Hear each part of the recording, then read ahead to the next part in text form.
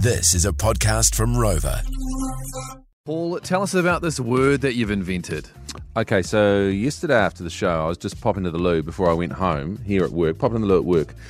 And as I walked through the office, I was sort of saying hi to a few people, making a bit of eye contact. I love that sort of stuff. And as I got to the door that leads to the corridor where the bathrooms are, there was a guy obviously coming out of the bathrooms at the same time I was approaching the door.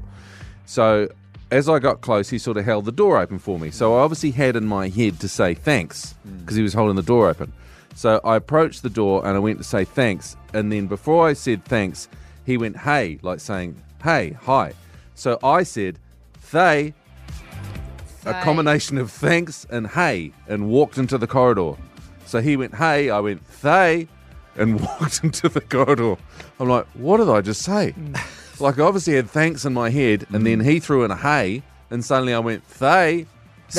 And I just went with it. I went, yep, that's it now. I'm saying thay. I think that word could totally work, but maybe if you flipped it the other way around, if it was like Hanks. Yeah, it needs to be Hanks because they already Hanks. exist as they. Come on, you know. Thay, yeah, but I'm going AY, you see. Oh, thay. thay. Not they, not they. Thay with a hard. Why didn't you say that? Thay. Yeah, it does sound a little bit like I've got a lisp, but I just said thay and just kept walking. And it wasn't until I got to the toilet when I wonder if he heard me say thay. I wonder if he's now Thay. walking away going, what's that word?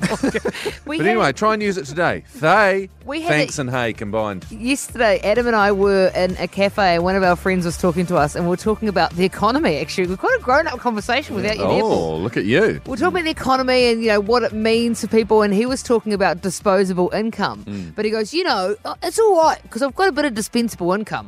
And I sort of looked at Adam and Adam looked at me and we had that moment, just, and brother and sisterhood, where we looked at each other going, did he mean disposable or are we thick? And there is a word called dispensable.